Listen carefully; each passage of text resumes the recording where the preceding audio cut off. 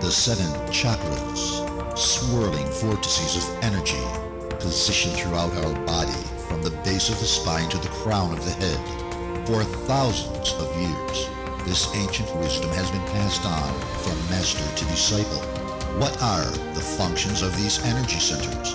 And could these chakras help you unlock your destiny and find your true purpose? Welcome to My 7 Chakras. And now, your host, Aditya Jai Kumar. What's up, Action Tribe? AJ here, host and founder of My 7 Chakras, my7chakras.com, the show where we provide you ancient wisdom for self-healing and transformation.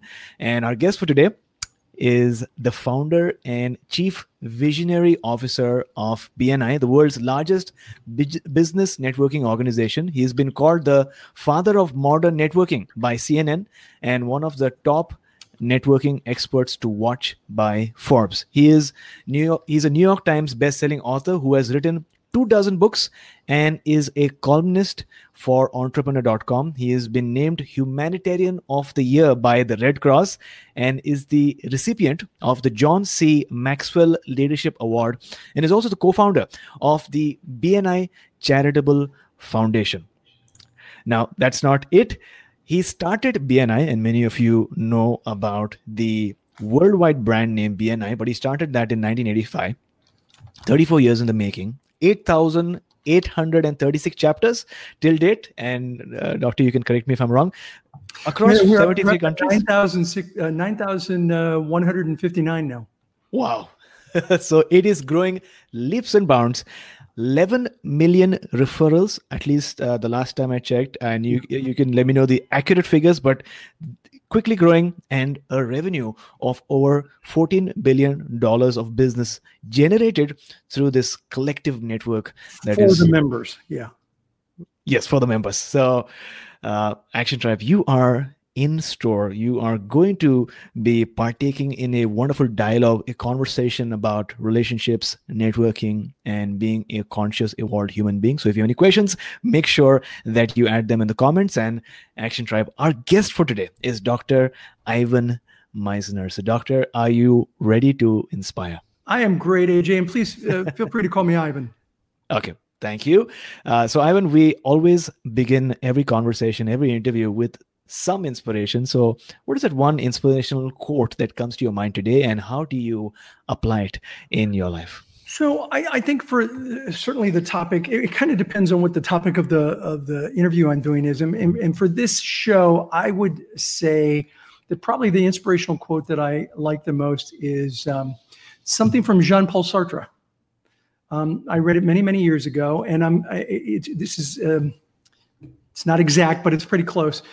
We all die too soon or too late, and yet our life is complete at that moment with a line drawn neatly under it, ready for the summing up. We are our deeds in life and little more. Love that quote because it really is about what we do and how we show up in the world, not about what we say. I think the older I get, the less I believe in words and the more I believe in behaviors. That part was me. Wonderful. Thanks a lot. Thanks a lot for sharing. And I think this is really profound. I mean, we're just beginning our interview today, and yet we're receiving such important wisdom. It's not just about the words that you say, but it's about how you implement those words, what actions you take, and the behavior that you're demonstrating in life. That's what sets the tone for your life. So thanks a lot for sharing that with us. And let's start with what inspired you really to write your book, Who's in Your Room? Yeah, Who's in Your Room what inspired me was I met with my co-author and he told me about this concept. Can I share the concept with you? Because that's the beauty of this book. Sure. Imagine you live your entire life in one room. And that one room has one door. And that one door is an enter-only door. So that when people come into your room or into your life, they're there forever. You can never get them out. Now, luckily, this is a metaphor, but if it were true, AJ, would you be more selective about the people that you let into your life? Oh, 100%. That's what everybody always says. So Yeah. my question is then, why aren't we? Why aren't we more selective about who we let into our lives? And I would argue that it's more than a metaphor. What I'd like you to do, if you're listening to this podcast, and AJ, what I'd like you to do is to think of somebody that you've gotten out of your life. They're no longer in your life. They were at one time, but they were toxic. They were difficult. You didn't get along with them, and you were able to get them out of your life. Now, I'm not going to make you say who that is, AJ, but do you have somebody in your head? I do. And so if you're listening to this, I want you to think of somebody that you have in your mind that was toxic and you got them out of your life. I have people all the time say to me, look, I can get them out of my life. It's no big deal. So this room concept, I don't get it. Right. Well, here's the deal. If they're still in your head, they're still in your room. If you can remember the things they did, what was so frustrating about them, what they did that was toxic, then you're thinking about them. And if you're thinking about them, they're still in your room, because your room begins on one temple and ends on the other temple of your head. It is your mind. Your room is your mind, and it's everything that happens to you, all the experiences that you have. We interviewed Dr. Daniel Amen for the book, who's a neuroscientist and psychiatrist, and he said the relationships that you've had throughout your life, those people, their fingerprints are all over your brain. And so the room is your life experiences. And what we say in the book is you've got to get better about who you allow into your room. Well, how do you do that?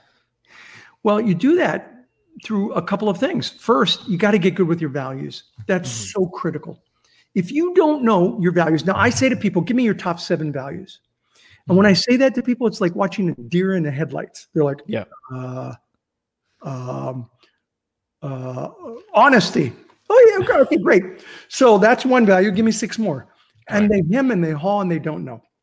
If you don't know your values, you don't know who to allow you in, who to allow into your room. So you have to know your values. And so the first thing we do in the book is talk about how do you come up with your life values. Because if you don't have that, you can't screen people out. The next step is to create what we call it the doorman principle. You can call it whatever you want, the door person, the guard, the bouncer, whatever. But it's your conscious and subconscious mind screening people out of your room who are trying to get entry into your room or into your life. And that doorman, your conscious and subconscious mind, is screening people based on values, based on your values, and whether they are congruent with your values or resonant with your values. They don't have to be the same as your values. They just can't be dissonant with your values. And so that's the concept of the book. It's about letting people into your room that have values that are resonant with you, and how do you screen them out, and how do you deal with the problem people that you've already let into your room. I think those are some wonderful principles to, just think about and relate to, because, it can be deceiving, the fact that somebody has physically distanced themselves from a group. They feel good and they're like, okay, I'm out of there. But like you've mentioned, you're not out of there. If you're thinking about them or that incident or that situation again and again, it's as good as you being in the same place, which I think is really profound, that our brain does not know the difference between something that is happening really and something that we're vividly imagining. So thanks a lot for sharing that. Now, the next thing, you spoke about values and the importance of sort of writing down those things or experiences, whatever those values are that we hold true. And you've differentiated between 2 of them. You've said, write down your current values and then write down your aspirational values as well. So that's right. Talk to us about that if you can. Well, listen, so your current values are the values you're living. If someone were to walk behind you and videotape you throughout the day, your behaviors express your values. So those are the values you're living. It's okay to have aspirational values. That is, values that you want to live, but you're not quite there. The key is that you got to start living them. So your aspirational values are values that you think are really important, but you haven't spent enough time doing, and you need to do that. Let's say a simple one, like family is important to me, but I'm not spending enough time with family. Okay. So start living that value. What can you do to live that value? And so we, don't, in the book, we don't want people to beat themselves up for what they aren't. Right. We want them to look at themselves as to what they can be. And so aspirational values are completely acceptable. Got it. And I'm sure as somebody is listening or watching this right now, whether it's on a replay or even live, they might be thinking, because the fact that you've differentiated between where you are right now in terms of, what are these behaviors or these habits that you're exhibiting versus where you'd like to be, implied in that is the potential for change. And I think that's powerful. It's like, wow, I can really change my life. I can really at least espouse new values, like you've wonderfully put, spending more time with family. That sometimes people might feel is very simple, but that's true. It's easy to forget that, at least for me, what I really crave for more of is more family, more community, and more in-person interactions. So that's my value, I guess. Well, let's come back to that close to the end here, because I'd love to talk about creating balance in your life, which is the end of the book. So somewhere along here in the interview, let's talk about creating balance in your life, because I talk about in the book family time and business time. And I think that's an important one. I've got that question in. So we'll definitely be talking about that. Now, you've sort of alluded to that a bit, but you've written about the metaphorical doorman in the book. So who's this doorman, and what role does he or she serve? If you could explain that a bit. Yeah. So the doorman principle is, again, it's your conscious and subconscious mind. Right. It's you. But most of us, if we're honest with each other, we have conversations in our mind. Oh yeah. We talk to ourselves about a person. We think about a person. We think about a situation. That's a conversation with ourself, in effect. So what we're suggesting in the book is that you have that conversation with your doorman. Your doorman is your value. So you have to train your doorman on your values. These are my values. And so that doorman then creates boundaries. That doorman is you. But it's you through this concept of the doorman. Let me give you an example. Stuart, one of my co-authors, one of the boundaries that he set was actually in talking with his mother-in-law about, she would, now you got to understand, Stuart's like 80 years old. Okay. His mother-in-law, still alive, is 97. Wow. Okay. So she would beat him up verbally about what he ate, what he drank. He's 80 years old. She's beating him up about what he ate, what he drank. Yeah. And he said to her one day, he said, look, this was his values. He loves great food. He loves great drink. He loves coffee. And so these are things that are important to him. They're values he loves. So he said to her, you really can't do that. I'm not okay with that. This is who I am. So one day she was going off on a tantrum with him about drinking coffee or whatever. Yeah. And she heard this click on the phone. Yeah. And he hung up. And so she called him back. Now she knew the doorman principle because he had shared it with her. And she called him back and she said, Stuart, did you hang up on me? And Stuart said, Doris, I would never hang up on you, but my doorman did. because that's not okay. This is who I am, and you can love it or you can let it go, but this is who I am. So he created a boundary. Here's the principle in the book. You may be in my room, but your baggage has to stay out. And so it's a matter of creating a boundary where you say, you're in my room. I can never get you out. And even if I got you out of my life,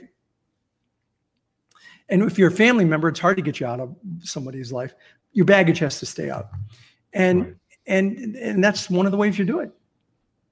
Now, he was a little abrupt with her, but there are other more tactful ways to do it.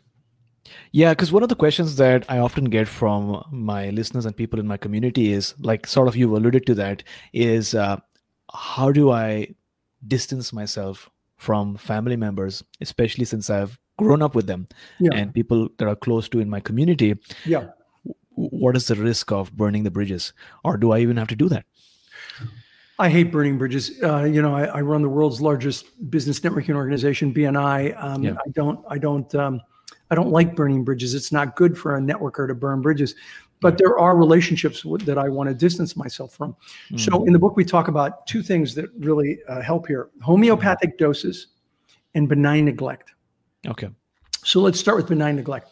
Benign neglect is where you just kind of neglect a relationship and it slowly peters out. You slowly distance yourself in the relationship.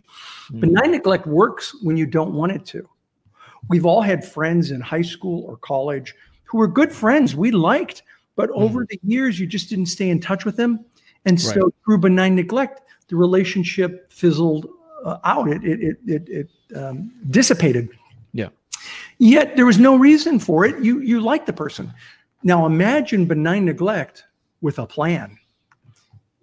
You do it on purpose. Right. And one of the ways to do it is through homeopathic doses. Okay. Where you gradually reduce the amount of communication with the person. So let's say I'm going to go, I lived most of my life in California. Let's say I was going to go to LA. And rather than call somebody who I probably should have never let into my room, or a family member, rather than call them and say, hey, I'm going to be in LA a month in advance. And I know they're going to want to meet, and I don't want to meet with them. Instead, you email them the day before and you say, hey, I'm going to be in LA tomorrow. I'm free between 1 and 1:30. Do you want to talk? You want to have coffee? Okay. So you limit, homeopathic doses are the minimum dose necessary to resolve the issue or to resolve the medical condition. So you do that with an individual. You do homeopathic doses. Heck, they may not even see the email until after you've left. And you go, oh, I'm sorry. I said that to you before I got there. And the worst case scenario is you meet them. You do 30 minutes homeopathic dose and you move on to your next appointment. So through homeopathic doses, you can gradually you create a situation of benign neglect. Now, sometimes people say, but Ivan, aren't they going to say, what's going on? Why are you not spending as much time with me? Why are you not connecting with me? That's when you get to have the conversation. So if I said to someone, look, I don't like spending time with you because, you're very angry, you're very toxic. Right. They just will get mad. That's the way to burn a bridge. Right. You put some gasoline on the relationship and light it up. Yeah. But if they say to me, what's going on? Why are you not connecting with me as much? That then gives me an opportunity to open the dialogue by saying something like, all right, I'm glad you noticed it. I'm happy to talk about it. Do you really want to know the truth? Okay. And then they give you permission. And what's interesting is that when people give you permission to be honest and you're tactful, they're more receptive to the answer than if you just tell them without them asking. You see? True. So if you just say to somebody, you're toxic, I don't want to hang around with you, they get mad. But if if they say, what's going on? And you say, I'm happy to tell you, there are things going on. I'm happy to tell you, but do you want the answer? Yes, I do. Okay, so here's the answer. I find it difficult to spend time with you because you're always angry.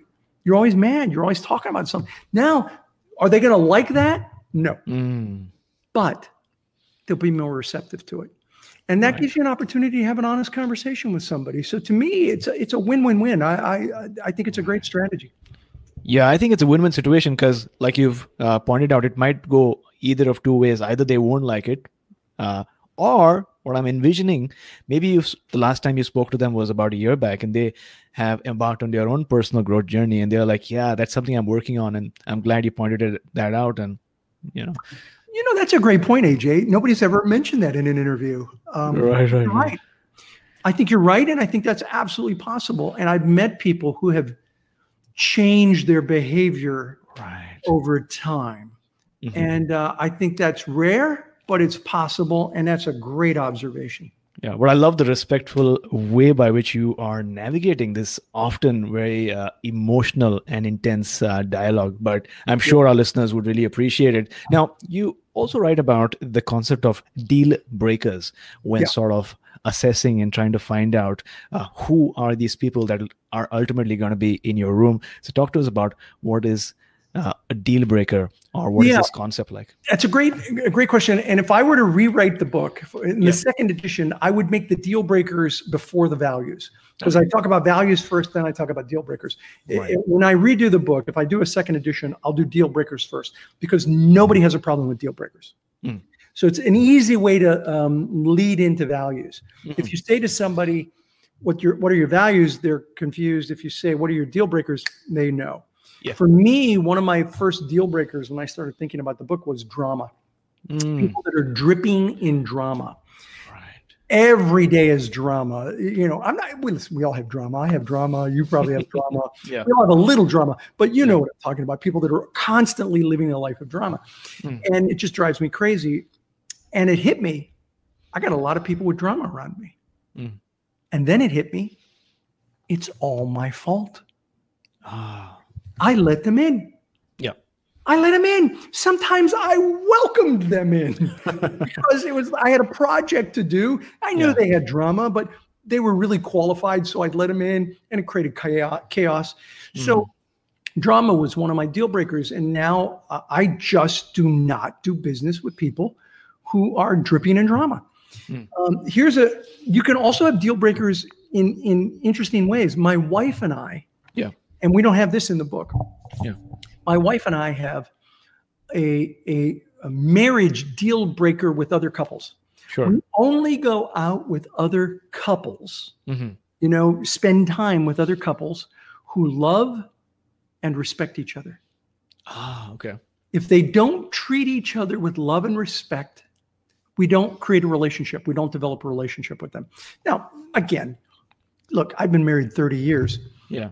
I haven't always been as loving as I could be. She maybe hasn't been as respectful as she could be. But I'm talking about the ongoing relationship. As a rule, does that couple treat each other with love and respect? And if they do, that's a couple we're good spending time with and allowing into our room. If they don't, our doorman says, no, this is not a relationship that we're going to create. Those are deal breakers.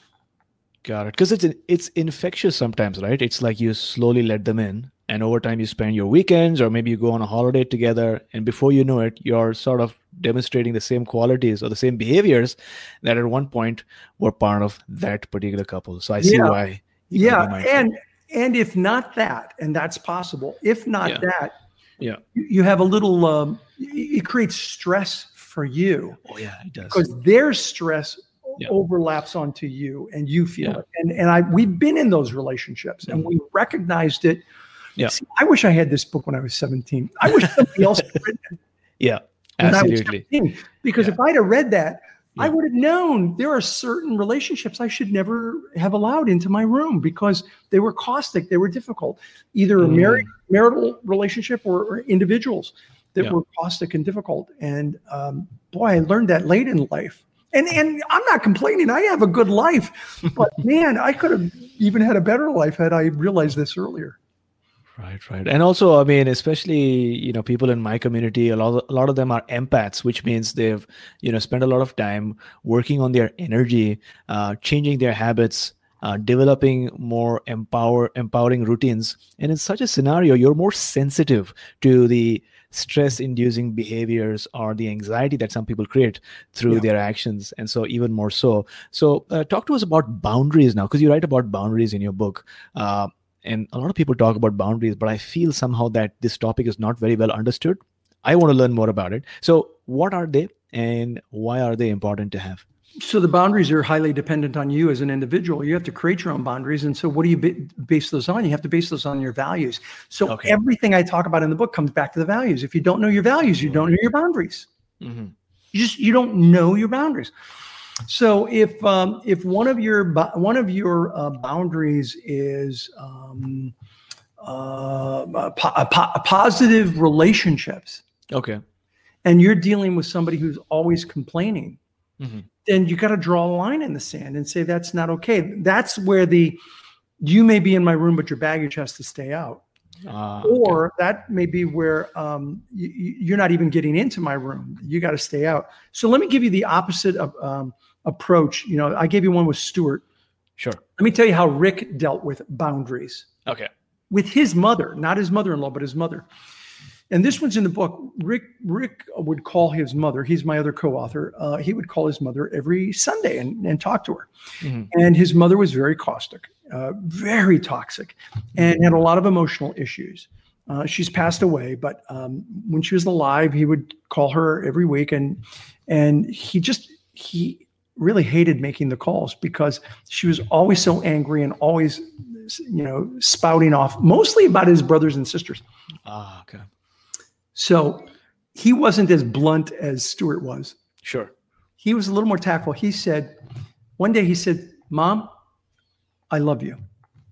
I'm going to call you every week. Same time.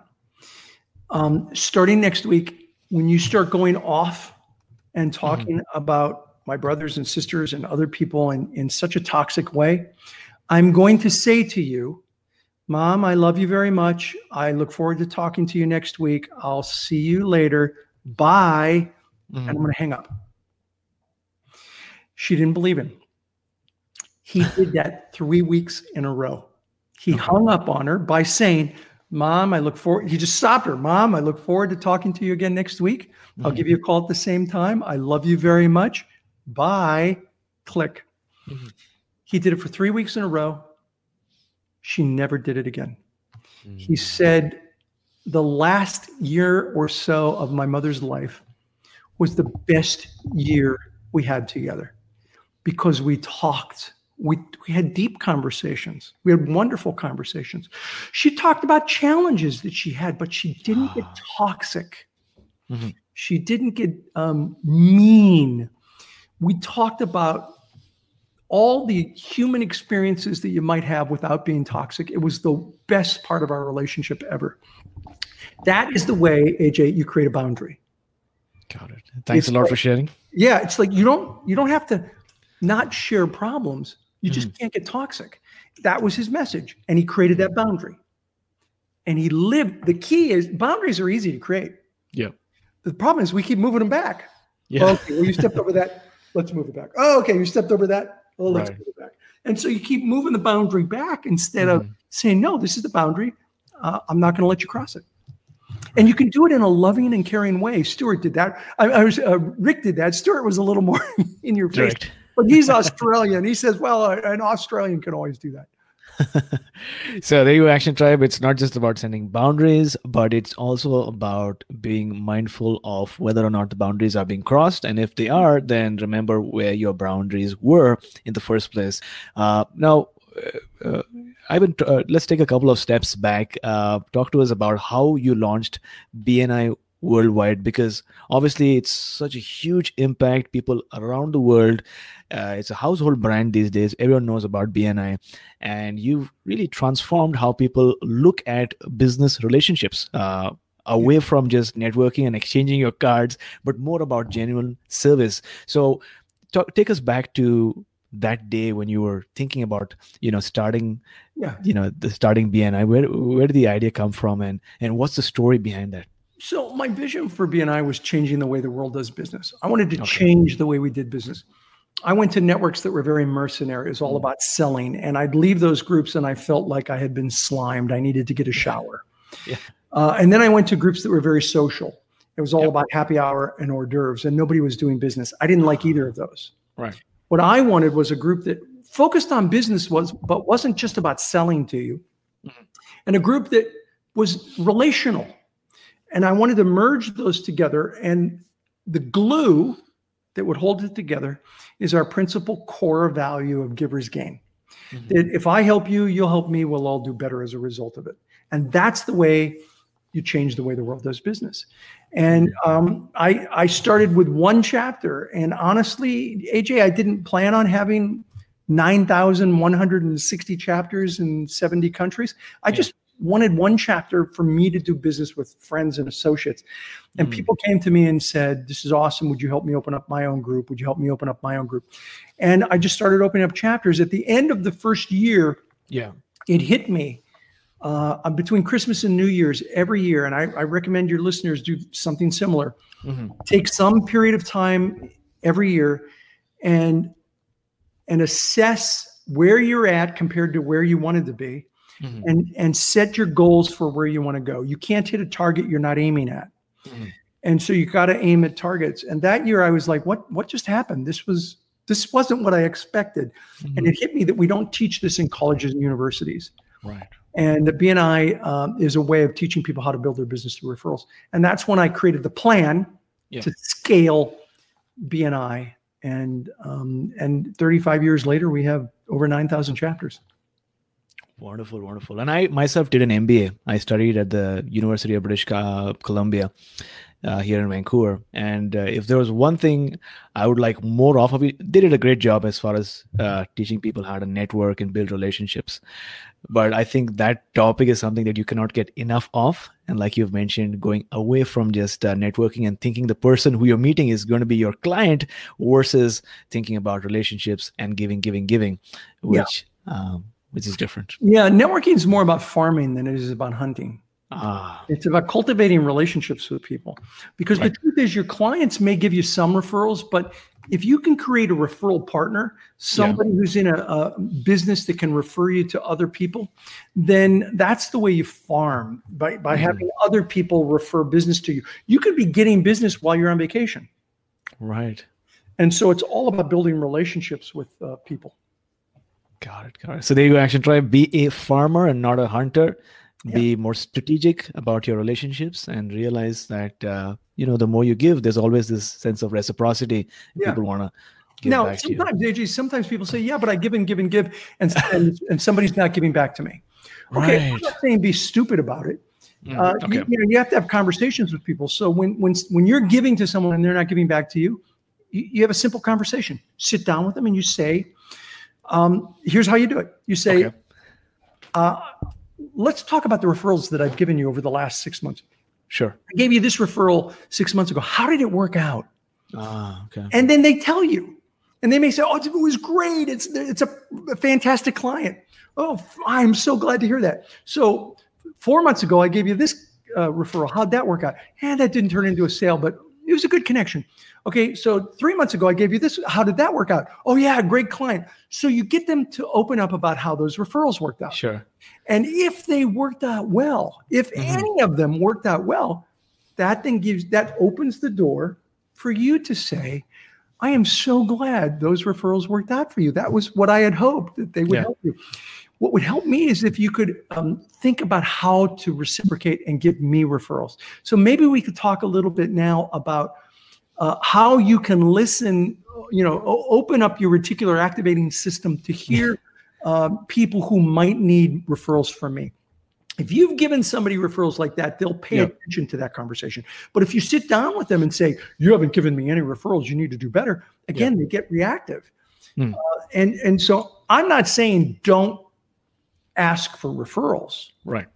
I'm saying build a relationship so that if you've given referrals to people, you can say, I've given you these referrals. I'm glad they've worked out. Could you now reciprocate in a very tactful way like I described? And it'll work. It works. I know it works. I've done it. It works.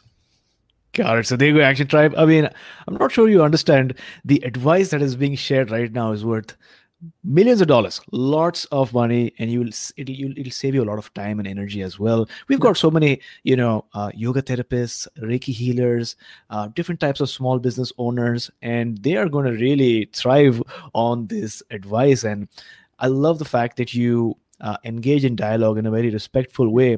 Now, I didn't know about this particular tactic, but the way that you did it allows for the other person to really realize how much value they've received from your support, but then also engage or at least think about reciprocating with some leads. Sometimes we're just all busy, right? We're so busy, and we're not thinking. And then all of a sudden somebody tells you how much business they've given you, and you're sitting there thinking, oh, wait a minute, I haven't given this person anything. I really need to think about them. Yeah. And I love your clientele. I don't think you know this. My wife is a Qigong master. Wow. She's very much into holistic healing and energy healing. Wow. That's amazing. I mean, I love Qigong myself. And especially these days, I'm getting more and more into Ayurveda and the deeper philosophical aspects of yoga, which I find pretty intriguing. But speaking about your book, I love the various principles and mindsets that you outline in your book, and you talk about the importance of welcoming mentors into your life. So how does a person listening right now or watching right now go about finding a mentor? Because the concept of mentor has been written in many books, including Think and Grow Rich by Napoleon Hill.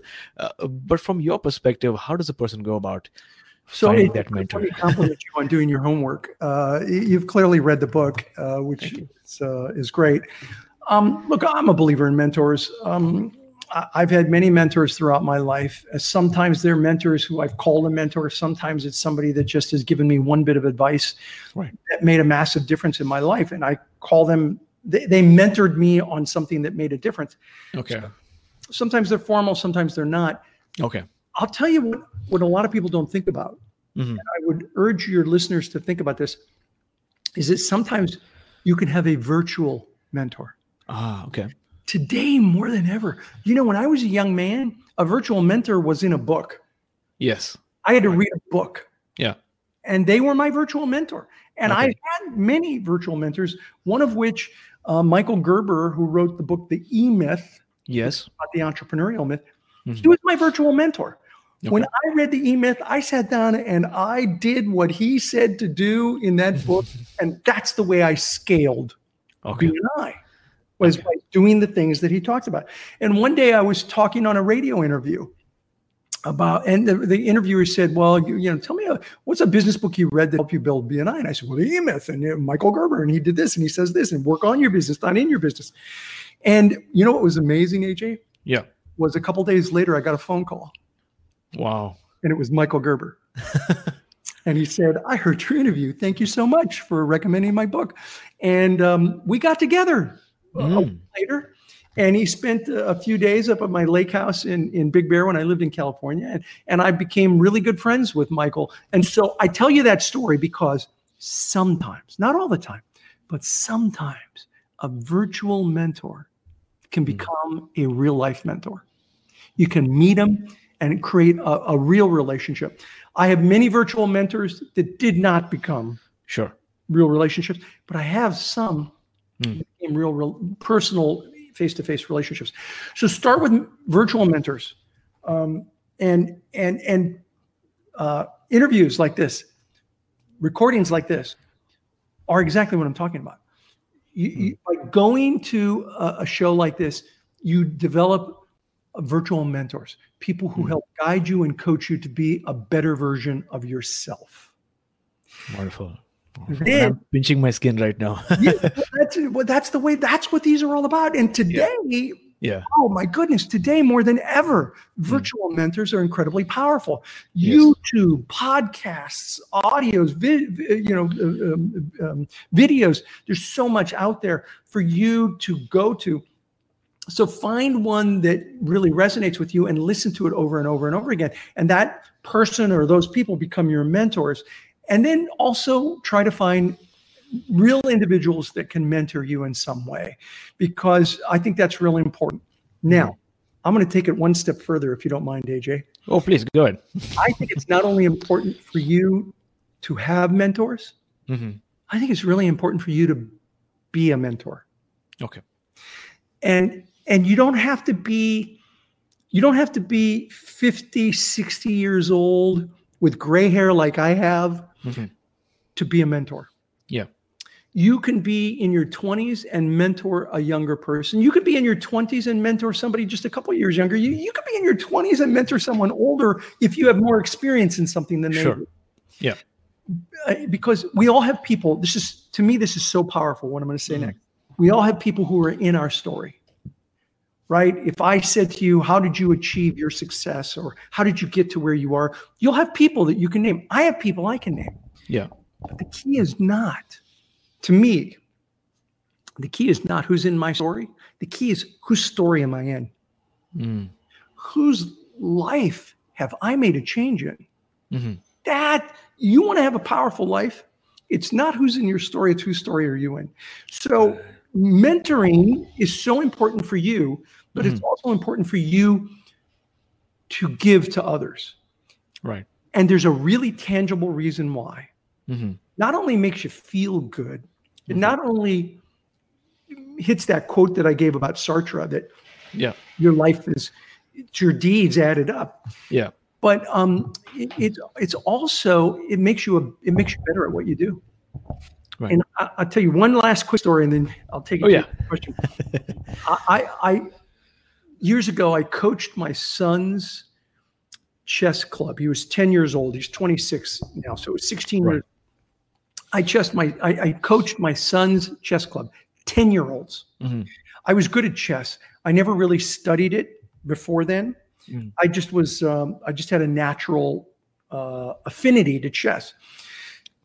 But when I had to coach 10-year-olds, I couldn't just say, just move this, just do this. Okay. Right? I had to explain it, which means I had to read. And I had to learn.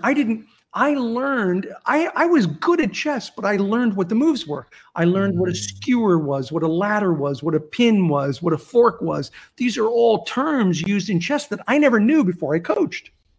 Yeah. I became a better player in chess when I coached 10-year-olds because I had to explain it to them.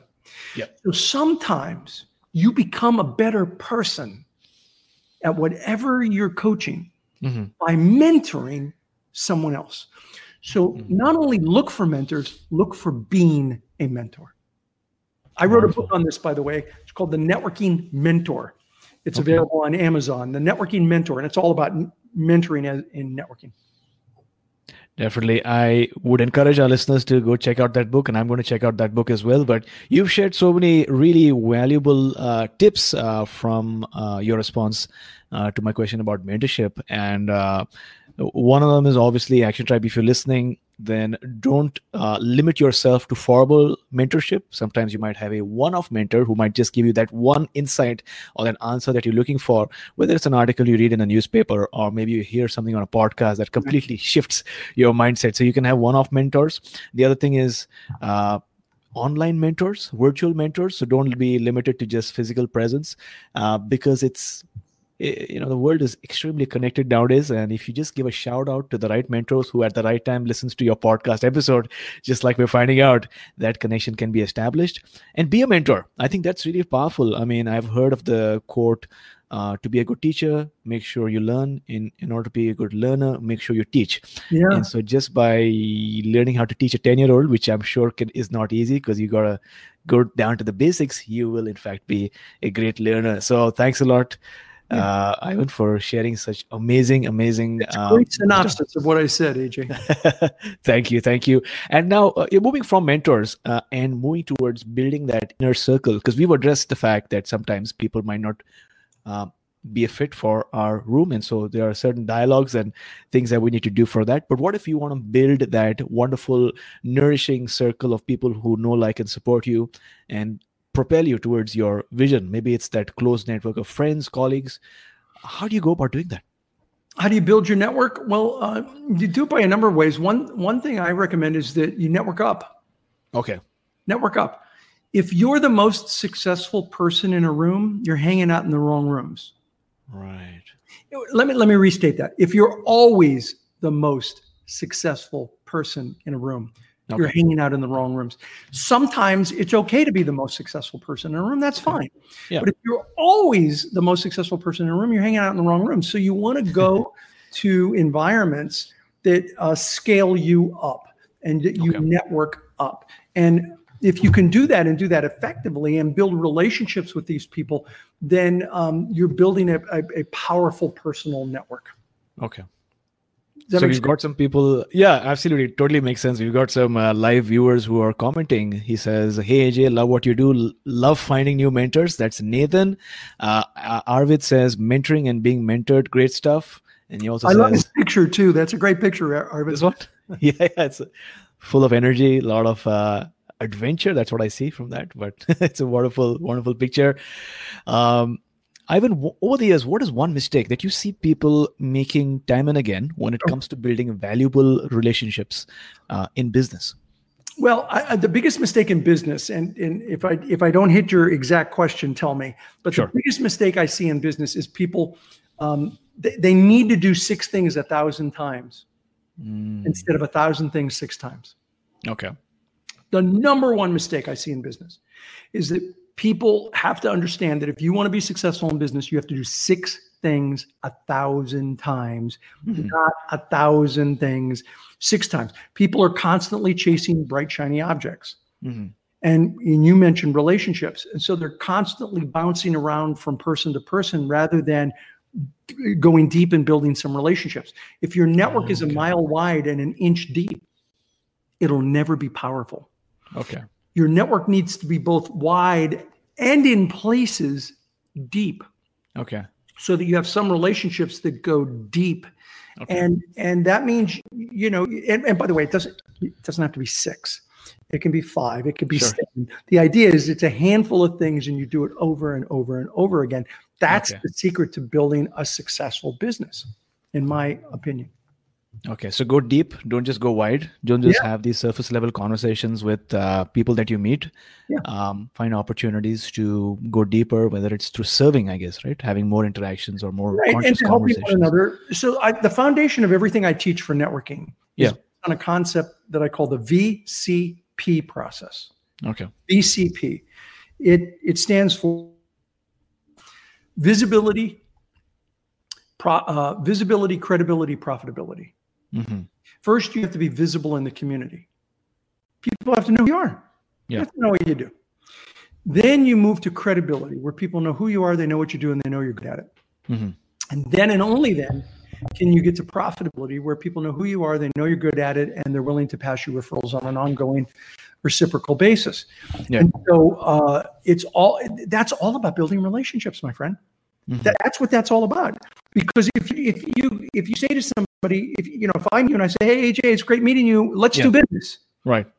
You've jumped over visibility. You've jumped over credibility. You're trying to get right to profitability. I call that, in one of my books, I called that premature solicitation, which you don't want to say fast 3 times. That'll get you in trouble. I mean, it's a funny thing. I mean, you mentioned that I remember VCP, and I still remember when I came to Vancouver. It's about 5 years back, and it was a new city. Well, I consider myself an introvert. I'm not really good at, building connections or reaching out to people who I potentially don't know. And I had read an article, and I think it was your article, or somebody was explaining about VCP, and now it's like a whole circle. I'm speaking to the person who came up with this concept. That was mine, VCP. I trademarked that baby. Yes. So Action Tribe: visibility, credibility, profitability. If you go into that meetup or to that group, ensure that you're visible. And over a period of time, you'll build some credibility, and then only then you can speak about having that business dialogue, which I think is priceless. So thanks a lot for sharing that with us. And Ivan, on the other hand, I mean, I'm just going to turn it around now. People that are excellent relationship builders and those that everyone want in their room. In addition to adhering to the VCP principle, are there any other things that they do differently when it comes to building relationships?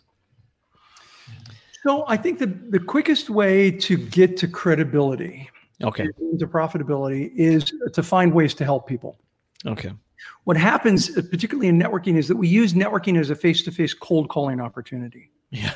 And that doesn't work. I did a convention a number of years ago in London, and I had 900 people there. Okay. I was a keynote speaker.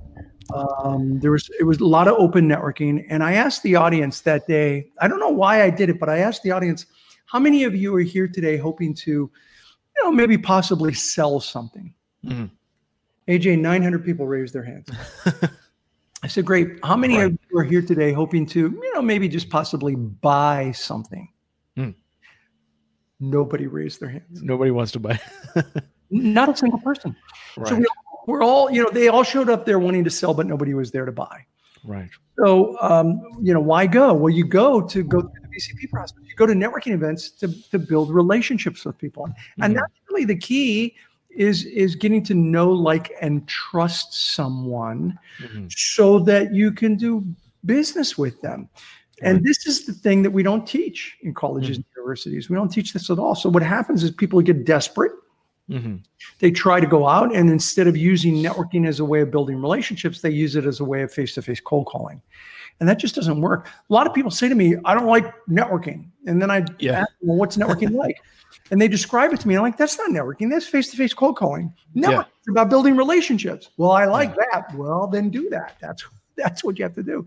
Right, so how do you build relationships? Help somebody. Mm-hmm. Find ways to help someone. So let's say you meet somebody for the first time. You're at a business event. I've got lots of questions. I've written books on, they have chapters on it. What questions do you ask? Yeah. The usual suspects. Tell me about what you do. What do you love about what you do? What's your target market? All these questions. Yeah. But the last question I recommend. Not the first. Never do this as the first. Okay. Last question, once you built the rapport. Sure. What are some of the challenges that you have in your business? Okay. Now, if you build rapport with somebody, they'll be honest. They'll tell you. Then when they tell you, that's your opportunity to find a way to help them. And when I say find a way to help them, I don't mean sell something to them. Yes. I mean, say something like, I know people who might be able to help you with that. Would you like me to make an introduction? Right. I have an article. I read an article online about that. Sure. Would you like me to send you a link to the article? Yes. Would you? Here's my card. Then when you get their card, you send them the link. Now you're helping them. Mm-hmm. If you can help somebody in business or in life, you got them. You started a relationship, and you've moved to credibility far quicker than just meeting them and chit-chatting. Right. That's powerful. And that, I think some people might miss it, but it's important that you've shared that first comes rapport building, and only then you ask that question about what is that challenge you're facing in your business. Because I see a lot of people, especially on LinkedIn, and the first thing they'll ask is, hey, what is that one challenge you have with your business? And they're asking that specifically because they want to sell you something. So that's powerful. Yeah. That's so VCP applies face-to-face, and it applies online. Okay. So premature solicitation happens at light speed online. Yeah. But it's so easy to just send out a bunch of emails or messages to people saying, hey, what's your biggest challenge? Hey, what's your biggest challenge? Hey, what's your biggest challenge? You can do that really quickly online, but that doesn't mean you're going to build relationships. Right.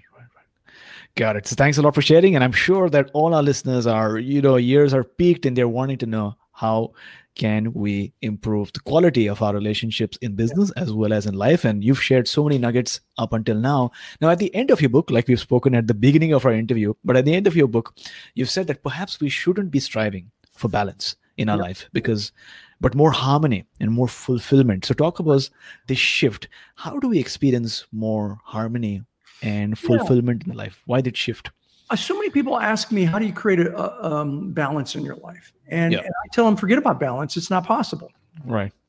And when I do that live with an audience, they're like, oh no, really? It's not possible. No, it's not possible. We look at balance like scales. Okay. And our personal life has to be in balance with our professional life, which has to be in balance with our spiritual life and our health. And if you're an entrepreneur, if you own your own business, especially if you're an entrepreneur, life isn't about balance. It's more like a juggling act than a balancing act. And you're juggling so many different things. Yeah. I don't think balance is really possible. Okay. But I do believe, as you said, that harmony is possible. And this is more than semantics. Right. Even the graphic for harmony, the yin and the yang, right? Even the yin and the yang graphic, if you separate them, are out of balance. Right. They are. So individually, they're out of balance, but together it creates a life of harmony. And so what I talk about in the book is don't worry about balance so much. Worry about creating a life of harmony. And you can create a life of harmony. And I talk about many techniques in the book on how to create a life of harmony. Do you want 2 or 3? Yeah, please go ahead. Okay. So here's one of the most important ones. Okay. It's deceivingly simple. Okay. It's 3 words. Be here now. Wherever you are, be fully present. Now, that sounds really easy. It's harder to do in real life. So don't be at work beating yourself up for not spending time with the family last night. And don't be at home thinking about that project that you have at work. Mm-hmm. Wherever you are, be fully present to that moment. Now, again, nobody's perfect at this. I wasn't, but I was pretty good at it. I was pretty good at really trying to be fully present wherever I was. And I remember when my son, the same young man who's 26 now, when he was 17, we were playing Halo. We were playing a computer game. Yeah. Big screen TV. We're playing. By the way, he's kicking my butt in Halo. And Okay. we're leveling up. Okay. And, it buffers when it levels up. And I said to him, I said, hey, buddy, was I around enough for you when you were growing up? And now you got to understand, AJ, I travel a lot. I mean, I'm on the road easily 24 trips a year. Okay. That's every other week. Mm-hmm. Been doing that for years. And so I said, was I around enough for you when you were young? And he looked at me like I was crazy, AJ. And he's like, what? I said, was I around enough? He's like, you're around all the time. Like, okay, did you happen to notice that I was gone every other week for at least a few days? He's like, yeah, but I don't know. And this is what he said to me as we're waiting for the game to level up. He's like, I don't know. It's like when you're here, you're like here. Can we get back to the game now? And I'm like, yeah, we can get back to the game now. And to me, that's an example of what I'm talking about. Is that when you are present, be present. Don't have your head someplace else. That's the first step of be here now, is to really engage wherever you are. Does that make sense? Oh, yeah, it totally makes sense. I think it's very, very profound. It is, and it's way harder to do than it sounds. Here's another one. Create margins in your life. Create margins. Okay. In Who's in Your Room, I talk about a couple. I don't say who. It's actually my wife and I. Okay. We have every night we have what we call wine o'clock. Mm-hmm. And wine o'clock is where oftentimes we'll go out on the patio, which is right next to my office here, or up we have a tower, and we'll go up the tower, and which is attached to our house, and we just watch the deer walk by, or the wild turkey, or just look at our land, and we sit and we have a glass of a great Cabernet, and talk, just talk. And we do that almost every night, where we have wine o'clock, where it's, I'm just fully present for her. She's present for me. We have a conversation. Right. That's the way you create margins in your life. Ever since I was a young man, I always had what I called mental health days. Mm-hmm. A mental health day for me is just, I don't work. Right.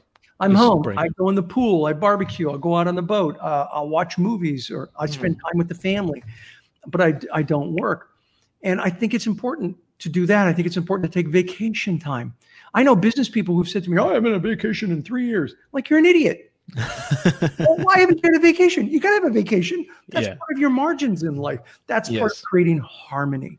So I have like 6 or 7 different techniques. I just gave you 2. Be here now and create margins.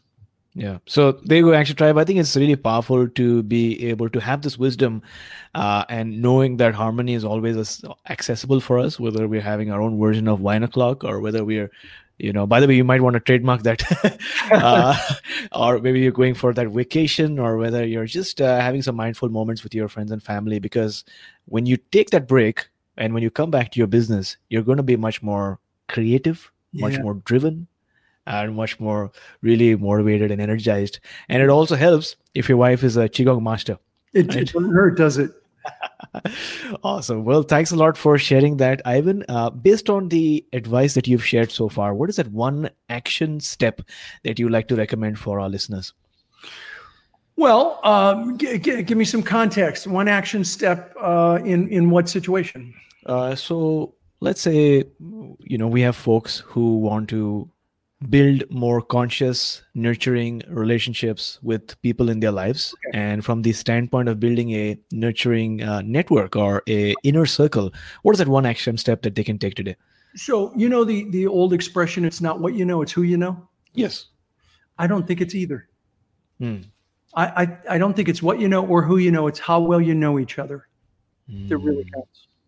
And so the one action step I would say is right now, take some people who you want to go deeper in your relationship with, professionally, personally, or people that you had a deep relationship, but through benign neglect, you've accidentally let that relationship dissipate, and consciously reconnect with that person to go deeper in the relationship. Because it's not who's in your database that counts. What counts is who's in your database that you could pick up the phone and they would answer your call. And if you ask them for a favor, they'd be happy to do it for you. That is a relationship. And that's what you want to do. So that's a great vision to work towards. I know I need to do a lot of work, but thanks to your advice, I'm going to be taking some action steps right away. Now, Action Tribe, to access the show notes for this episode, visit my7chakras.com/350, my7chakras.com/350. And if you're listening to this podcast, especially on your iPhone, then make sure that you hit subscribe, because that will ensure that you don't miss out on the new episodes that we have in store for you. Hit the subscribe button so that you stay in the know. A mentor is someone who sees more talent and ability within you than you see in yourself and helps bring it out of you. Now, this is a profound quote by Bob Proctor. Action Tribe, the quote is simple yet profound. Oftentimes in life, we get so caught in our thoughts and emotions that we fail to notice our own gifts and abilities. It really helps to get some feedback from another vantage point so that we get to know more about ourselves, both the good and the bad. The principle has been written in numerous books in the past, but it's true. Like Bob Proctor mentioned, a mentor really helps bring out the best in you. So, Ivan, if you could talk about a time when you faced a difficulty or maybe a challenge or something that you weren't expecting, how did you come out of that situation? And then basically, what steps did you take to sort of overcome it? Oh, I mean, how long's the show? I've got so many problems that I've had over my lifetime. I think one of the most serious challenges I had was probably about 8 years ago. And one of the things I did to get through that challenge was I read a really good book called Crucial Conversations. Okay. And it's about dealing with, communicating with people when the stakes are high. Okay. And I had a problem in my company, and the problem was in many ways my own making. I didn't deliver what I thought I would be able to deliver. And so I had to throw myself on the sword and apologize and make it right. And that book really helped with that. It helped a lot. Crucial Conversations. It gave me the context to be able to tell people, I screwed up. We can fix this. And this is what I have in mind to fix it. And let's work together to make it happen. It was very helpful for me. The story is a long story, but that's the quick version of it. Got it. So thanks a lot for sharing. I mean, I think that's one of the hardest things to do is not just make a mistake, which I think everyone makes, but to be upfront and honest about the mistake that was made, but also have a plan of action to address that, which I think is profound. All right. So let me add one thing to it, because here's one big step that I left out of it. It's a concept I call talk till they drop. Okay. And that's where I let them talk.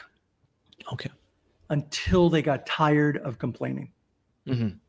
So I said, tell me every complaint you have. Okay. Don't leave anything out. And I wrote them all on flip charts. And this was a group of B&I franchisees. And I wallpapered the room with all their complaints. Okay. And it took 2 hours. 2 hours. Until they finally got so tired, they were done. Okay. By then, they were receptive to my ideas.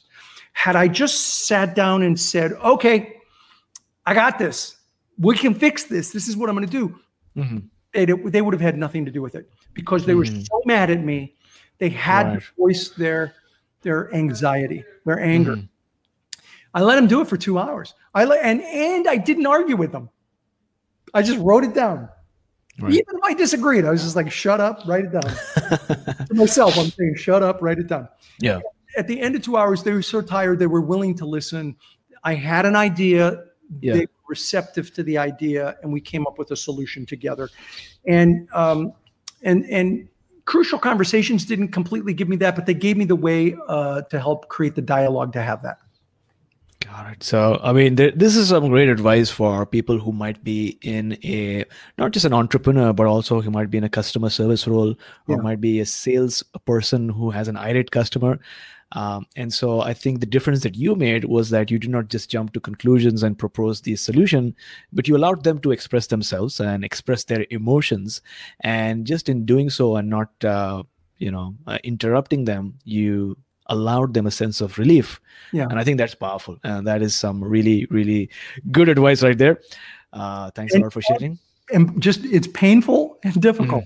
I can imagine it's not easy, right? No, not easy. But that's a powerful idea, just to call your clients in a room and allow them to write and put it on the wall. That's something fascinating. Thanks for sharing. Yeah. Action Tribe, I hope you're enjoying today's session. We still have our last round to go, but I have a message for you. Visualization is powerful. It's been said for thousands of years, and science is now proving that it's actually true. Our mind doesn't know the difference between something that is real in front of you and something that you vividly hold in your imagination. So if we feed our mind the images and visuals of our success, then the path to success becomes more streamlined and in flow. So make sure that you have images that remind you of how it would feel once you achieve your goals. And especially when we're talking about goals that relate to our relationships, which are probably the most important goals that one can aspire to. Because as Epictetus reminded us 2,000 years back, we all carry the seeds of greatness within us, but we need an image as a point of focus in order that they may sprout. So think about that for a minute. And we have arrived at the last round, which is called the wisdom round. So Ivan, what is the best piece of advice that you have ever received? So there's so many great bits of advice, but I'm going to give you advice from somebody who I didn't necessarily know really well, but they gave me one nugget that really was powerful. I was talking to the person about the fact that the decisions I make impact people and their lives. And he said to me, Ivan, don't worry about making mistakes. Okay. You will. What you have to be cognizant of is how quickly you fix it and taking responsibility for it. And if you take responsibility and you fix the mistake quickly, don't worry about making the mistakes because it's inevitable. And that was a great bit of advice and helped me in many ways over the years. If you could turn back time and spend 1 hour with someone who is currently living or dead, who would it be? It would be Gandhi. Okay. Yeah, no question about it. He was an amazing man. Got it. And what is that one thing you do in the morning or in the evening before you sleep that has increased the quality of your life? So for decades now, every morning after I exercise, I have a steam shower. Every house I've ever owned either had it or I installed it. Okay. And I meditate in the steam. Okay. And I'm telling you, sometimes I come up with the best ideas just sitting there, clearing my mind and just opening up to possibilities, and things just come to me. When I was in high school, as a teenager, I read a book called Psycho-Cybernetics by Maxwell Maltz, and he talked about the servo mechanism of the mind and how the mind is always working. Even when you're not really thinking about a problem, it's working it. And the thing to do is just open up your mind to just the universe, just be at peace, and things will come to you. And they absolutely come to me in the steam shower, which is really crazy, but it's the way I meditate.